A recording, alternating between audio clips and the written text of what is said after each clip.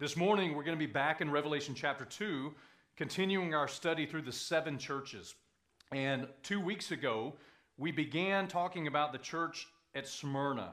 And so if you're in Revelation chapter 2, let's read verses 8 through 11 just to get reminded of where we were. Remember, each of these seven churches was a literal historical church in the Apostle John's day.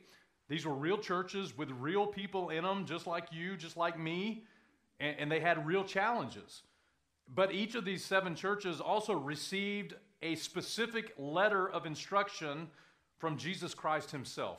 And that's pretty cool to know that Christ literally specifically called out these seven churches and had something very specific and unique to say to each one of them. That's an amazing thought. It's just amazing. It's like if we went to the mailbox and, man, here is a letter from Christ himself. Man, what an amazing thing. And each of those seven churches not only historically were real, but there is a prophetic application. As we study those seven churches, we see an entire snapshot of church history. We'll talk about that in just a second. Let's read Revelation 2, verses 8 through 11. The Bible says, "And unto the angel of the church in Smyrna write, These things saith the first and the last, which was dead and is alive. I know thy works, and tribulation, and poverty, but thou art rich. And I know the blasphemy of them which say they are Jews and are not, but are of the synagogue of Satan. Fear none of those things which thou shalt suffer. Behold, the devil shall cast some of you into prison, that you may be tried, and you shall have tribulation 10 days. Be thou faithful unto death, and I will give thee a crown of life. He that hath an ear, let him hear what the Spirit saith to the churches. He that overcometh shall not be hurt of the second death." And so not only were these seven churches historically real churches, but we saw this a couple of weeks ago. From John's perspective, John is looking backwards from the vantage point of the day of the Lord. And what he's going to write are the things that he has seen. In other words, he's looking from the second coming of Christ backwards, and he's looking at all of church history. And what we said was that these seven churches not only were real historical churches, but they also give us an encapsulation of all of church history from the book of Acts to the rapture of the church.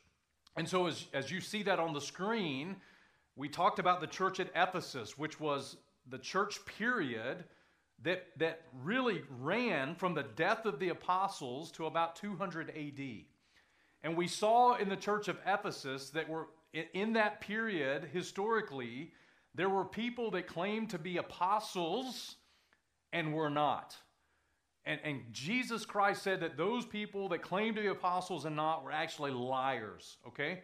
And then the church of Smyrna represents the church period history from the year 200 to approximately 325 AD. And again, these are just kind of rough figures.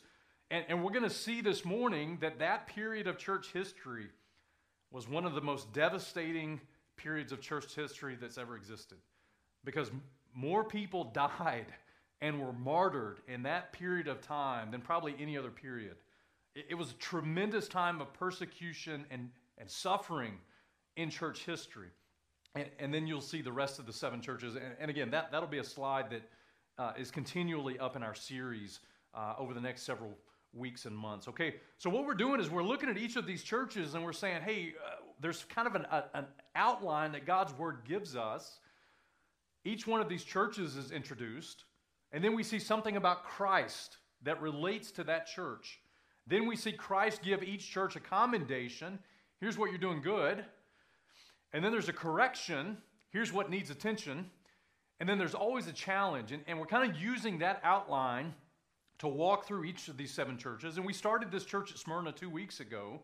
And let me just remind you that the name of this church is significant because Smyrna is the same word that's translated in your Bible as myrrh. And as we studied myrrh all the way through the Bible, we saw that myrrh is always connected with death. And this church experienced tremendous persecution. Smyrna, the church name Smyrna, as he writes to the church at Smyrna. Smyrna is only mentioned in the book of Revelation. And again, this is a church that was challenged to be faithful to death. And we see the persecution. We will see the persecution that they experienced. And then we learned that Christ reveals something about himself to this church. And we see that in verse 8. He said, "These things saith the first and the last, which was dead and is alive." And what we learned 2 weeks ago was that this church, because they were called to be faithful to the death, well, they needed to learn something about Christ. And Christ was the one that died, and yet he's alive. He died for our sin. He died for us. He died according to the Scriptures, but he'll never die again. And this church needed to understand that every bit of suffering and persecution that you're going to experience, Christ has already experienced it, even to the point of death. And yet, his resurrection power is sufficient. Christ died, but he rose again from the dead.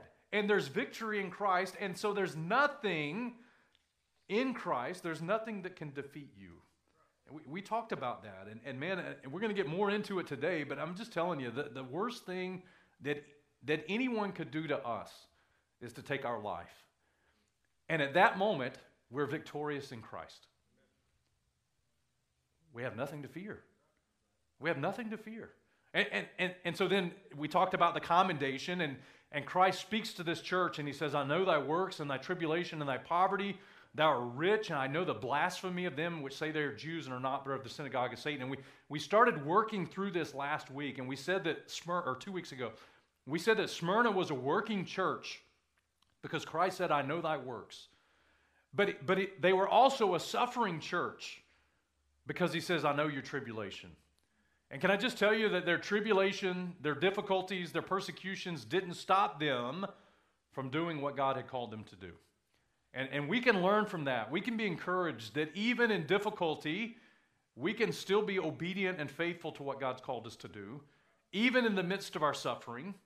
And we even learned that this was a poor church. I mean, listen, they didn't have the resources that maybe other churches had. I mean, God says, "I know your poverty," but then he says, "But truly you're rich." And you think about that for a second. And we talked about how, man, if you look at our church, man, we're blessed. We have a building, we have air conditioner, we have screens, we have microphones, we have all the different things. Truly, we are rich. We have a lot of material resources to do ministry with. But do you really need all that to do ministry? All you need is the Word of God and people. That's all you need to do ministry. It doesn't mean that that's all we want. Many times we want... Listen, we want things, and depending on which person you talk to in this church, their list of wants is different. Cody's list of wants is different than mine. I mean, I'm praying for a jet. You know what I'm saying? Cody just wants a new sound system. I mean, there's just different. That's a joke, by the way.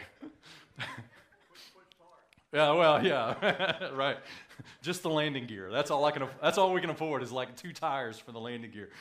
You know. Man, this church accomplished what they needed to accomplish in their poverty.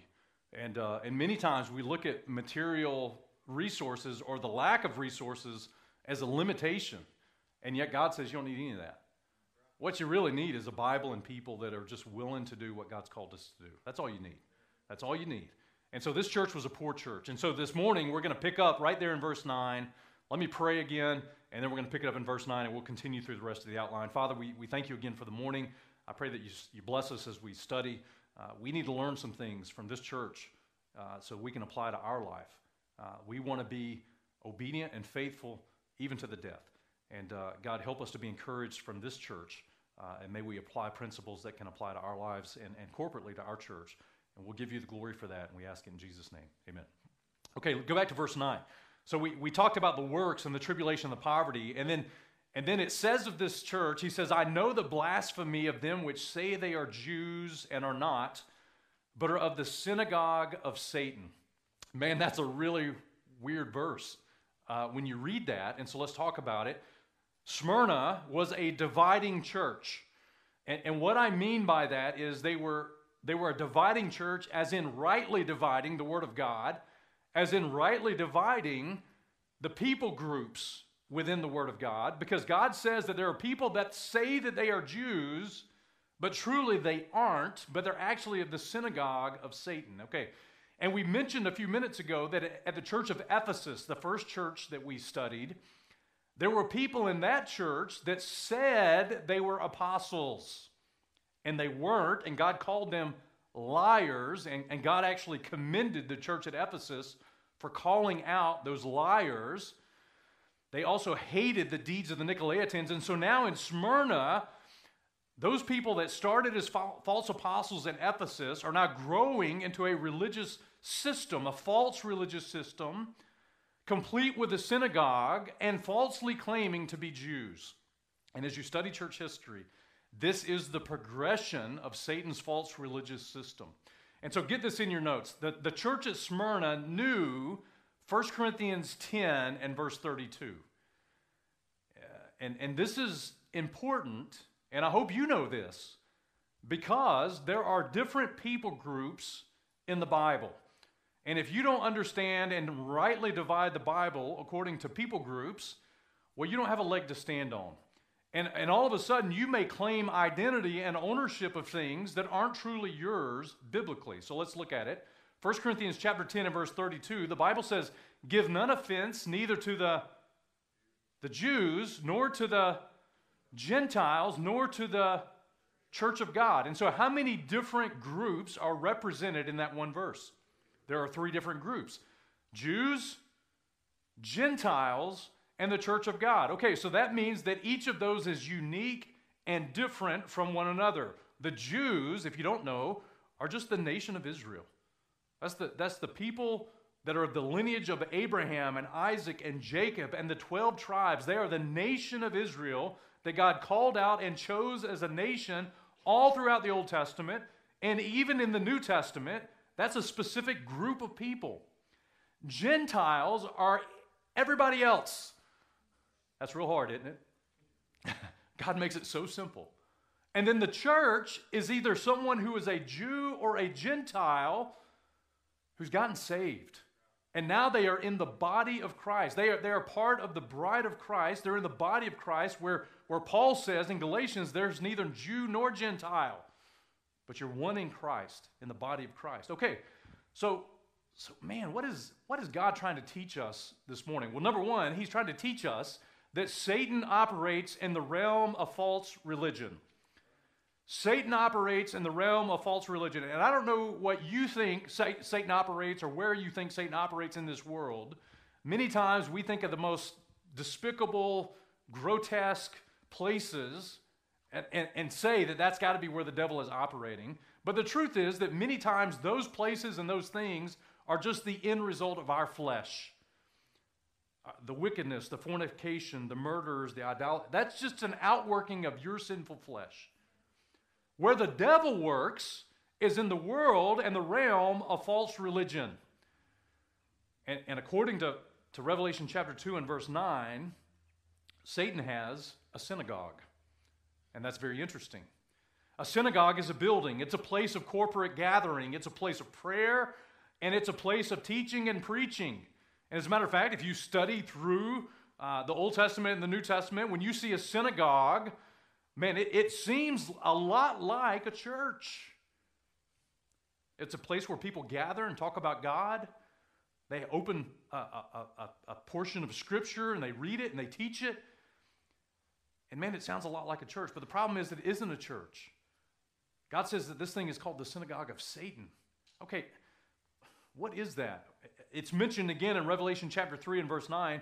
You can just make a reference. Listen, again, concerning the church of Philadelphia, he says, "Behold, I will make them of the synagogue of Satan, which say they are Jews and are not, but do lie." And so in this Smyrna church period, there were people that were claiming the identity of the Jew, but God says they're liars. And they're part of this synagogue of Satan because Satan works in the system of false religion. So right now on Sunday morning, in places all over this country, people are standing and doing what I'm doing, and yet in some of those places, it's nothing more than a meeting and a congregation and a synagogue of the devil himself. And they'll be meeting in a building, and there'll be a corporate gathering, and there'll be prayer, and there'll be teaching, and there'll be preaching, but it won't have anything to do, and worship and music, and it won't have anything to do with the God of the Bible. And they'll use the Bible, by the way. And it won't have anything to do with biblical Christianity. Not only does Satan have a synagogue, but he also has ministers. According to 2 Corinthians chapter 11, verses 14 and 15, the Bible says, "And no marvel, for Satan himself is transformed into an angel of light. Therefore it's no great thing if his ministers also be transformed as the ministers of righteousness, whose end shall be according to their works." Man, are you kidding me? The devil has a synagogue and the devil has ministers. It sounds like he operates in the realm of false religion. It sounds like he operates in the realm of false doctrine, and specifically concerning people that say that they are Jews, and they're not. Okay, well, let's unpack that a second. We need to realize that God says, according to Revelation 2 and verse 9, God calls this type of teaching blasphemy. So God has a strong stance against whatever is happening at the church of Smyrna. He says this is blasphemous. And Paul even warns us in the New Testament. You know, a lot of times we think of blasphemy, we're just thinking of blaspheming God's name, right? Well, actually, when you blaspheme the identity of a certain people group and claim their identity, God also calls that blasphemy because God is the one who gave them that identity. So Colossians 3 and verse 8 says, "Put now off all of these, anger, wrath, malice, blasphemy." God says for a Christian, listen, blasphemy should not be part of the communication of your mouth. And we don't ever think about, usually we talk about like blaspheming God's name. But we also need to connect that we need to make sure we're the right people, the right identity, and not claim someone else's identity.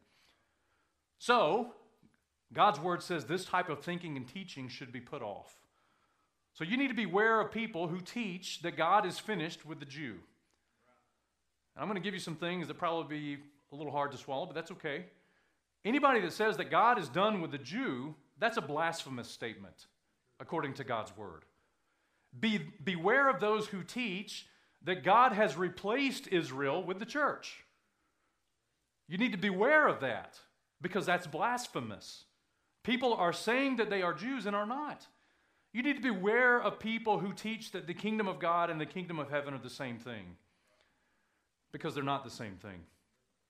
And you need to beware of those with an amillennial viewpoint. In other words, that we as the church are spreading the kingdom of God through physical means, social gospel issues, and somehow that the church is now establishing God's literal earthly kingdom now. That's a false doctrinal system. And so let me give you some examples. You guys ready? There are certain people groups that claim that they still have the apostolic gifts. And as I read the Bible, all the apostles are Jews. And all of those gifts were for a certain time and for a certain season and for a certain people group. As a matter of fact, in 1 Corinthians chapter 1 and verse 22, the Bible says that Jews require a sign. And so the modern charismatic movement, the modern Pentecostal movement, literally is a group of people saying that they are Jews, and God's word says they're not. And God says that false religious system is blasphemous. Now, listen, I'm not against any person that's a charismatic or Pentecostal. But that system of religion is absolutely unbiblical. 1 Corinthians 14 and verse 22 says, "Wherefore tongues are for a sign, not to them that believe, but to them that believe not. But prophesying serveth not for them that believe not, but for them which believe." And to claim the identity of something and someone that God has reserved a sign for, well, that's blasphemous. And so the modern charismatic movement is nothing more than a group of people identifying as Jews, and the truth is they're not. There are other people that would claim that the church has replaced the nation of Israel, and that all the physical promises to the nation of Israel are now spiritually applied to the church as the true Israel of God. It's called replacement theology. God says that's blasphemous. God says that's of the synagogue of Satan. Don't get mad at the messenger, man. I didn't say it. God said it. God says that there's a synagogue of Satan that promotes Judaistic identity of people that truly aren't the Jews. There's another group of people that believe Christ is ruling this earth through his triumphant church, the one universal church. And they expand that kingdom through crusades and violence. And throughout history, their attempts to establish a kingdom of heaven rule through a church. Listen, any religious group that professes to replace, supplant, or supersede the nation of Israel is blasphemous, because Jesus Christ said so. And I want you to understand this morning that there will be a literal, physical, earthly kingdom where the visible, literal nation of Israel will be the chief of all nations on this planet, according to Romans 11, verses 25 to 29. The Apostle Paul writes, and he says, I would not, brethren, that ye should be ignorant of this mystery. And if God ever tells you that you can be ignorant of something, you probably can be ignorant of something. If he tells you don't be ignorant, there's a propensity to be ignorant. Lest you should be wise in your own conceits, the blindness in part is happened to Israel until the fullness of the Gentiles be come in. And so all Israel shall be saved, as it is written. There shall come out of Zion the deliverer, and shall turn away the ungodliness from Jacob. For this is my covenant unto them, when I shall take away their sins. And as concerning the gospel, they are enemies for your sake, but as touching the election. Everybody wants to talk about the elect. Well, you better get the elect right in the Bible. Because as touching the election, they are beloved for the Father's sake, and the they is Israel. For the gifts of calling and calling of God are without repentance. And we wrestle that verse 29, out of context all the time. But the gifts and the calling specifically are concerning Israel. God gifted them, God called them, and it is without repentance. And so get this key in your notes. If you're ignorant of this, you'll be wise in your own conceit. And you'll fall prey to false doctrine. And I know this morning is a little deeper than maybe what you're used to on Sunday morning, but it's important. Because this group at Smyrna had the challenge of people saying that they were Jews and are not. And Jesus himself says they're of the synagogue of Satan and they're blasphemers. And so if we're ignorant of this mystery, God says that our conceitedness, our imagination, our opinion, well, those aren't God's thoughts. Those aren't God's opinions. And God says we're to cast down those imaginations. 2 Corinthians chapter 10 and verse 5. Casting down imaginations and every high thing that exalteth itself against the knowledge of God, and bringing into captivity every thought to the obedience of Christ. And listen, modern Christianity is full of people and full of systems and full of organizations that say they are Jews and are not. That is the modern Christian world that we live in. You say, well, I don't really see that. You need to spend a little time on the internet. You need to do a little research, because there are plenty of religious systems that absolutely claim an identity that's not theirs, and claim promises that aren't theirs, and claim inheritances that aren't theirs, and oh, by the way, claim gifts that are not theirs. So you say, what do you do with all that? Well, what you do is you rightly divide your Bible, and you stay faithful to what you know. Okay, so that is the commendation. God looks at this church, and again, this period of church history, as you look at 200 to 325 AD, literally what you see happening is the synagogue of Satan, this false religious system, gaining ground and claiming a false identity that will continue on throughout church history. Okay, number 4, the correction. And I told you that every church the Lord seems to just give a correction to. Well, here's the correction to the church at Smyrna. None. There was no correction. Now, I think that's very interesting. There's only one other church in these 7 churches that the Lord didn't correct, and that was the church of Philadelphia. And we'll get to that in like 6 months. But Smyrna and Philadelphia. And I got to thinking, why did the Lord not have anything to say to this church in form of correction? Was it because they were just perfect? I doubt it. I doubt they were perfect. But for Smyrna, probably it was because of the severe persecution that they were facing. Because they literally were tasked to be faithful to death. In other words, there probably wasn't time or energy to focus on the distractions of this life because life was honestly probably short for them. And I'll say it like this, holiness probably was a characteristic of that church at Smyrna because they were literally one breath away from eternity. Think about this. What if every day you lived your life like it was your last day? How would you live your life differently? And the truth is, if you lived every day like it was your last day, you probably wouldn't have anything to correct in your life. And the church of Smyrna didn't either. He had nothing to say as far as correction. There was no admonition to correct. Why? Because the charge and the challenge was, you're going to suffer, be faithful to death. God help us to learn, man, from that. The Lord would probably have less correction in our own life if we lived every day as if it were our last day. I had a good friend at Decatur Baptist this week.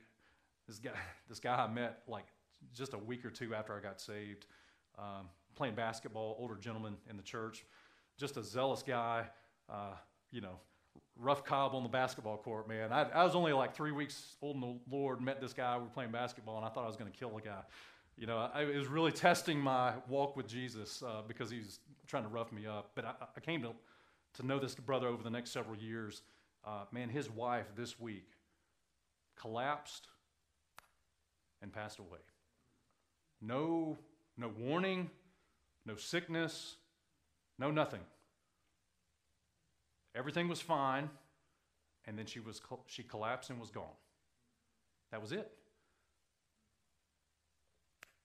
Just like that. Well, if you knew that was going to happen, how would you live your life different? Because you don't know if it's going to happen. You don't know when it's going to happen. For the church at Smyrna, they didn't know when the severity of that persecution would end in their life, would it result in the end of their life. You don't know that. And so the point is to be ready. And if you live ready, well, the Lord probably won't have to correct you. He probably won't have to correct you.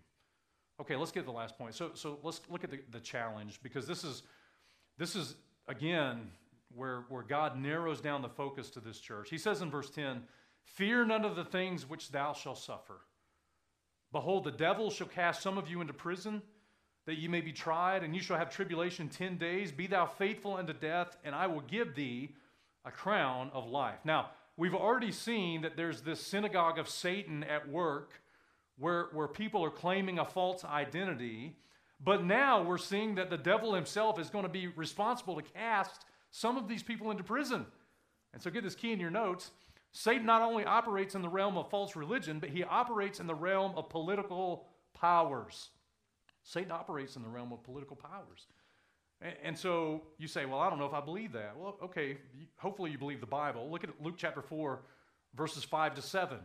You guys remember when Jesus was tempted by the devil in the wilderness? In Luke chapter 4, verse 5, it says, "The devil, taking him up into a high mountain, showed unto him all the kingdoms of the world in a moment of time. And the devil said to him," now listen, this is the devil talking to God, Jesus Christ. The devil said to him, to Christ, "All this power will I give thee, and the glory of them, for that is delivered unto me. And to whosoever I will, I give it. If thou therefore will worship me, all shall be thine." And listen, you can take this where it lands. Whatever your political preference is, it doesn't matter. And if your political system is anything other than Jesus Christ on the throne of his glory, ruling and reigning with righteousness, well, you need to change your political opinion. Because the devil has control and power over the kingdoms of this world, and he is able to give that power to whomsoever he will. So you can vote for whoever you want to vote for. But you better have a biblical mindset concerning the authority and the powers of this world. In Revelation chapter 2, we have a church that is warned not only about Satan's religious system, but also about his political system. And by the way, that points to a future time that will be on full display and full control in the tribulation period. But you need to understand that right now, he's already in control of the kingdoms of this world. And that's why you don't need to get wrapped around the axle about politics. Who cares? If it's anything less than Jesus Christ on the throne, you have, as a Christian, have the wrong political opinion. See, there's some people that love Trump more than they love Jesus Christ on the throne. Can I get a witness right here? They would rather see Trump on the throne than Jesus Christ himself. And they would rather see Biden or the Democratic Party on the throne than Jesus Christ himself. But at the end of the day, the only way this thing ends is with Christ on the throne. That's the only way it ends. And nothing's going to change that. And so we need to understand, and this church needed to understand, you're going to suffer some things. And the devil that has the power to cast you into prison, well, he's going to exercise that against you. So let's talk about that for just a second. We saw that Satan operates in the realm of political powers. He says you're going to have tribulation 10 days, and just get this key down. When you study the Bible, 10 is always the number of Gentiles in the Bible. And so what is God showing us in Revelation chapter 2? What God's showing us is, as we look back at church history, we look at this Smyrna period of church history from 200 to 325 AD. Listen, there were 10 official Roman persecutions against the church. Now, let me just say this. If you've never read Fox's Book of Martyrs, how many of you have heard of that book, Fox's Book of Martyrs? How many of you have actually read the book? I know you've heard of it. Okay, so not as many hands went up that have heard of it, went up that have read it. Okay, read your Bible and read Fox's Book of Martyrs. And the reason why is because God records for us, and the saints record for us, the persecution that the church has experienced from the very beginning. And as you read through Fox's Book of Martyrs, you're going to see these 10 Roman persecutions that come against the church. Saints are killed by the thousands and thousands. And yet the more they kill Christians, the more the saints multiply. Nero. Man, this dude was wicked. He had his wife and his mother killed. He burned Rome. He burned it for 9 days. Many people blamed him for his conduct, but then he turned the blame to the Christians. And he said it was their fault. And so thousands of Christians were killed. Some were dressed in shirts made stiff with wax, fixed to trees, and set on fire in his garden to illuminate his garden. People like you and me being killed and burned as a nightlight in his garden. That's persecution against the church. And it came through a Roman political system that who is in control of? The devil's in control of. The second persecution came under Domitian in 81 to 96. He was known for his cruelty. He killed his brother. He raised the second persecution against Christians. In his rage, he killed many of the Roman Senate, either for malice or to confiscate their estates. It was during this time that John was boiled in oil. He survived through a miracle of God. Later, he was banished to Patmos. That's what we're studying in Revelation. Domitian made a law that no Christian, once brought before the tribunal, should be exempt from punishment without renouncing his religion. In other words, if you don't renounce Christ, you are going to die. The third persecution came under Trajan, and according to historians, he saw thousands of Christians being put to death daily. He was moved with pity. He certified that these people did nothing against the Roman law worthy of death. Nothing was done in their defense. This historian named Pliny recorded this. A man named Ignatius was martyred, one of the early quote-unquote church fathers. Another disciple was a famous disciple, Eustachius, was a brave, successful Roman commander. He was also martyred. He was enraged at what was happening against Christians, and then this ungrateful emperor had him and his family murdered as well. The fourth persecution under Antonius Pius and Marcus Aurelius. These guys had noble principles, but they persecuted Christians for fear that they would destroy the state because they felt threatened. They felt threatened that the Christians would cause them to lose their Roman state. And so the way that we secure and preserve the state is to kill those that come against it. This is when Polycarp was martyred. Polycarp had this famous quote. They gave him an opportunity to recant his faith before his death. "Swear and I will release thee. Reproach Christ." Polycarp answered, 86 years have I served him, and he never once wronged me. How shall I blaspheme my king who hath saved me? So they tied him up and they burned him at the stake, and the fire surrounded him like an arch, but the fire didn't touch him. And upon seeing this, the executioner was ordered to pierce him with a sword. And when he pierced, a great quantity of blood came out of his body and extinguished the fire. It was then that Polycarp went to his king and Savior. Historians say that Polycarp was also a pastor at the church of Smyrna. He was a disciple of the Apostle John. The fifth persecution came under Severus. Having recovered from a severe fit of sickness through a Christian, favored Christians in general, but because of the prejudice and fury of the multitude against them and their alarming growth, it caused the pagans to panic. The persecution started. Tertullian, who lived during this time period, informs us that Christians had collectively withdrawn themselves from Roman territories. The empire would have greatly depopulated. In other words, the church was growing tremendously, so that majority of Roman citizenship was now Christian. Maximus, the sixth persecution. Again, there was a global extermination of Christians. Numberless Christians were slain without trial and buried indiscriminately in heaps, sometimes 50 or 60 being cast into a pit together without the least of decency. The seventh persecution under Decius. It was brought on because of Decius' hatred for his predecessor Philip, who was a Christian, and partly by his jealousy concerning the amazing increase in Christianity. Heathen temples began to be forsaken, and the Christian churches grew. During this time, error crept into the church. The heathens were taking the law into their own hands and were killing Christians and considered it a merit. They're doing society a favor.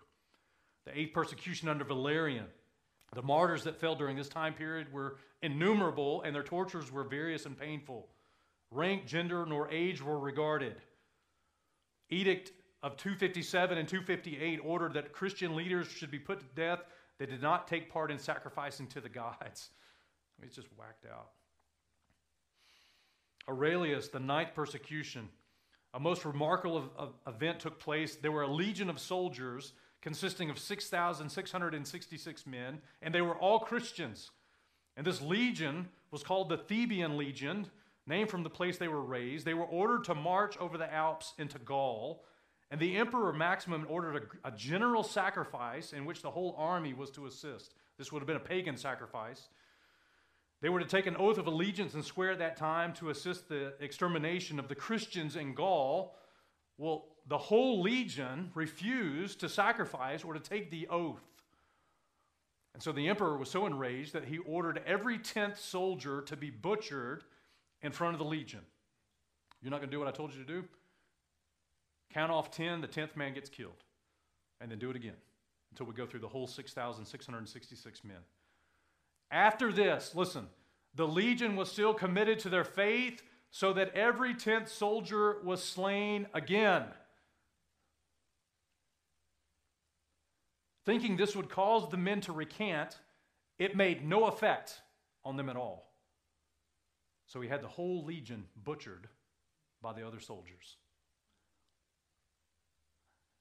Be faithful to the death. The 10th persecution was under Diocletian. Under Diocletian, Roman emperor, ordered 4 edicts against the Christian. The first edict was churches should be destroyed, scriptures should be burned, Christians of position would lose their honor, and those of lower rank would lose their liberty. Death was not pronounced as a penalty, but many died. The second edict called for leaders of the Christians to be thrown into prison. The third edict caused Christian leaders who would not sacrifice to pagan idols would be thrown into prison and suffer cruel tortures. And then the fourth edict decreed that all Christians everywhere should sacrifice on threat of being put to death in a war of extermination. Historically, when you study these persecutions, that 10 days, certainly historically, there's 10 official Roman persecutions against the church. And it was always Rome that the devil was using to persecute the church. Why? Because the devil has a religious system and the devil has a political system. And it's always Rome. It's always Rome.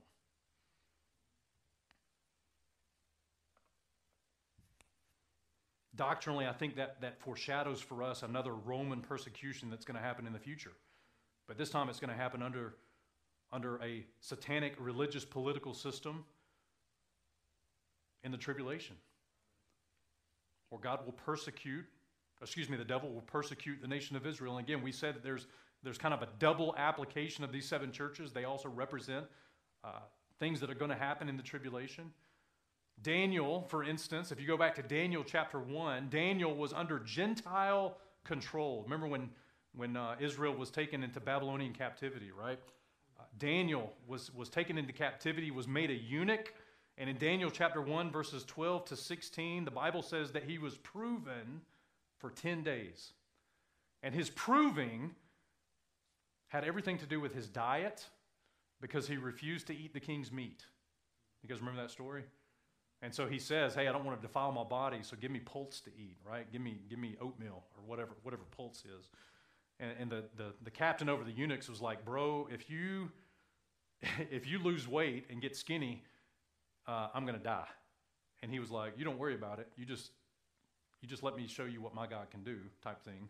God miraculously provided for his people in captivity under Gentile persecution. And God fed them miraculously.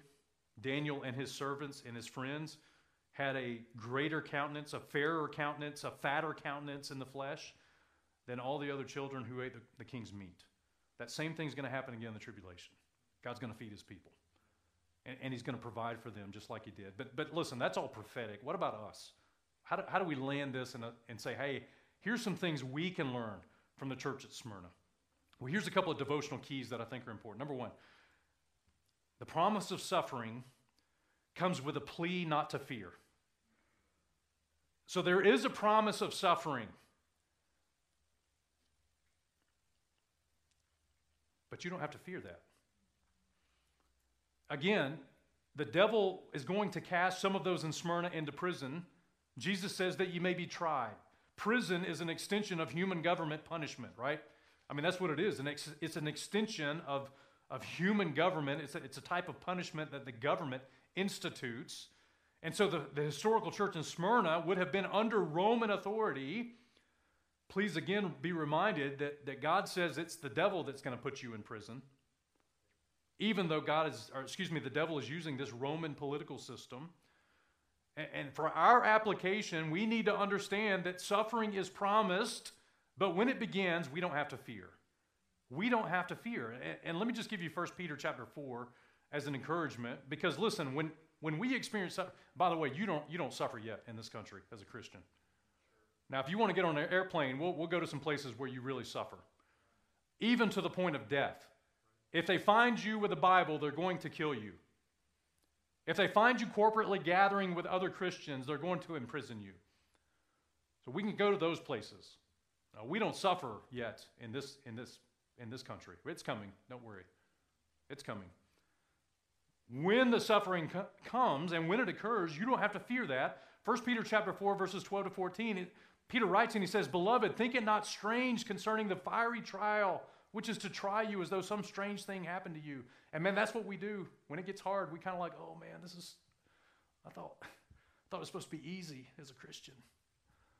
Right? My world's falling apart, or I'm experiencing persecution, or they're telling us we can't preach and teach the gospel, or we can't corporately meet anymore. What are we going to do? Well, one, we don't need to think it's strange. It's happened for 2,000 years.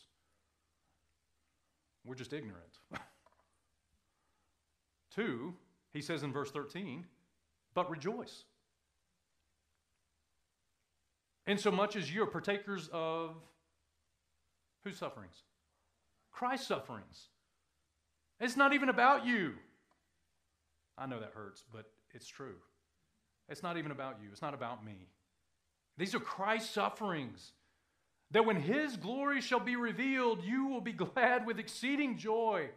If ye be reproached for the name of Christ, listen, happy are ye. For the Spirit of glory and of God resteth upon you, and on their part he is evil spoken of, but on your part he is glorified.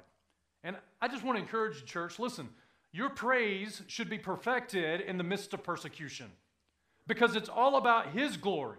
It's all about experiencing his sufferings for his glory. What are you willing to suffer for Christ's glory?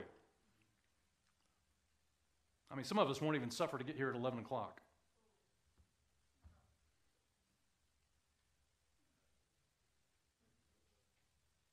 Are you kidding me? Some of us won't even suffer to get here 2 weeks in a row.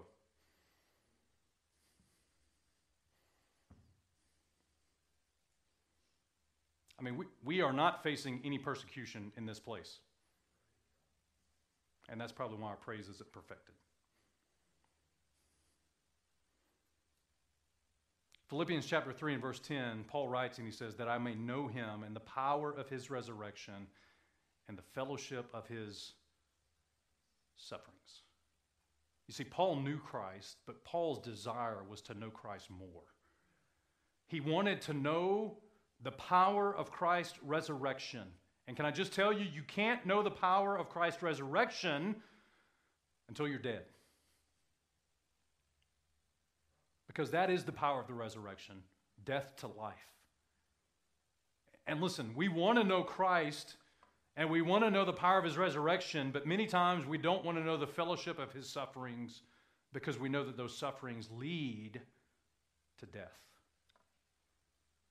And yet, that is the very thing that we can rejoice in. And so if we can go back to the text very quickly, Christ himself charges this church, be thou faithful unto death, and I'll give you a crown of life. Okay, so getting the last couple of points done. Our faithfulness gets rewarded. And we don't deserve that, by the way. We don't deserve that. But your faithfulness to Jesus Christ will get rewarded. And he says that he's going to give this crown of life. And if you study the Bible, we're way out of time, but can I just tell you there are 5 crowns that are mentioned. I'll go through them very quickly. Number 1, this crown of life. It's also called the martyr's crown. It's given to those who love Christ so much that they will lay down their life to overcome temptation and persecution and be faithful unto the death. Now, the truth is, most people in this room will never have to give their life for Christ, but that doesn't mean you can't be faithful unto your death. You can be faithful unto your death. And if God gives you 60, 70, 80, 90 years, you can be faithful. You can be faithful to your death. Again, you find that crown of life in James. He talks about enduring temptation. When he's tried, he will receive the crown of life, which the Lord promised to them that love him. Again, reminder that the book of James is written to the 12 tribes which are scattered abroad. Again, there is a tribulation context to that. Secondly, there's a crown of righteousness. And that crown is given to those who love the appearing of the Lord Jesus Christ. In 2 Timothy 4, verses 7 to 8, Paul says, I fought a good fight, I've finished my course, I've kept the faith. Henceforth there's laid up for me a crown of righteousness, which the Lord, the righteous judge, shall give me at that day, and not to me only, but unto all them that love his appearing. I mean, listen, if you love his appearing, if you're looking for him every day, well, God's kind of looking for that. He wants to see that heart. He wants to see that desire. Number 3, there's an incorruptible crown. That's given to everyone who have not fallen away from the faith. They've maintained a testimony to Jesus Christ and to others by being temperate or moderate in all these different areas, physically, spiritually, mentally. 1 Corinthians 9 and verse 25. Every man that striveth for the mastery is temperate in all things. Now they do it to obtain a corruptible crown, but we an incorruptible. So there's this incorruptible crown that's available. Number 4 is the crown of rejoicing. It's given to those people who lead people to Jesus Christ. There's rejoicing in heaven when somebody gets saved. 1 Thessalonians 2 and verse 19, what is our hope or joy or crown of rejoicing? Are not even ye in the presence of our Lord Jesus Christ as his coming? Listen, who is in heaven because of you? Who will be your crown of rejoicing? Will you even have one crown of rejoicing at the judgment seat of Christ? Number 5, the crown of glory. And this crown is given to those who shepherd or pastor people in the Word of God. Any believer who's actively investing the Word of God into other people, they're disciple makers. As as Peter writes to the elders in 1 Peter 5 and verse 4, he says, feed the flock of God which is among you, taking the oversight thereof, not by constraint, but willingly, not of filthy lucre, but of a ready mind, neither as being lords over God's heritage, but being examples to the flock. And when the chief shepherd shall appear, ye shall receive a crown of glory that fadeth not away. You don't waste your life when you invest the Word of God into the lives of people. As a matter of fact, God rewards that with a crown of glory. And so get this key point. Listen, since rewards are crowns, you won't rule without one. I mean, the whole point is that Christ wants us to rule and to reign with Him in His earthly kingdom in the millennium. Well, you got to have a crown to do that. And I know your blanks are filled in, but don't shut your Bible or your mind just yet. Look at 2 Timothy chapter 2 and verse 11. It's a faithful saying, if we be dead with Him, we shall also live with Him. If we suffer, we shall also reign with Him. If we deny Him, He will also deny us. And the context is from reigning with Him. You got to have a crown to reign. For the church at Smyrna, being faithful to the death earned them a crown of life. It says in verse 11, and we're done, he that hath an ear, let him hear what the Spirit saith to the churches. He that overcometh shall not be hurt of the second death. And let me just tell you, doctrinally, you have no danger of the second death as a believer in Christ.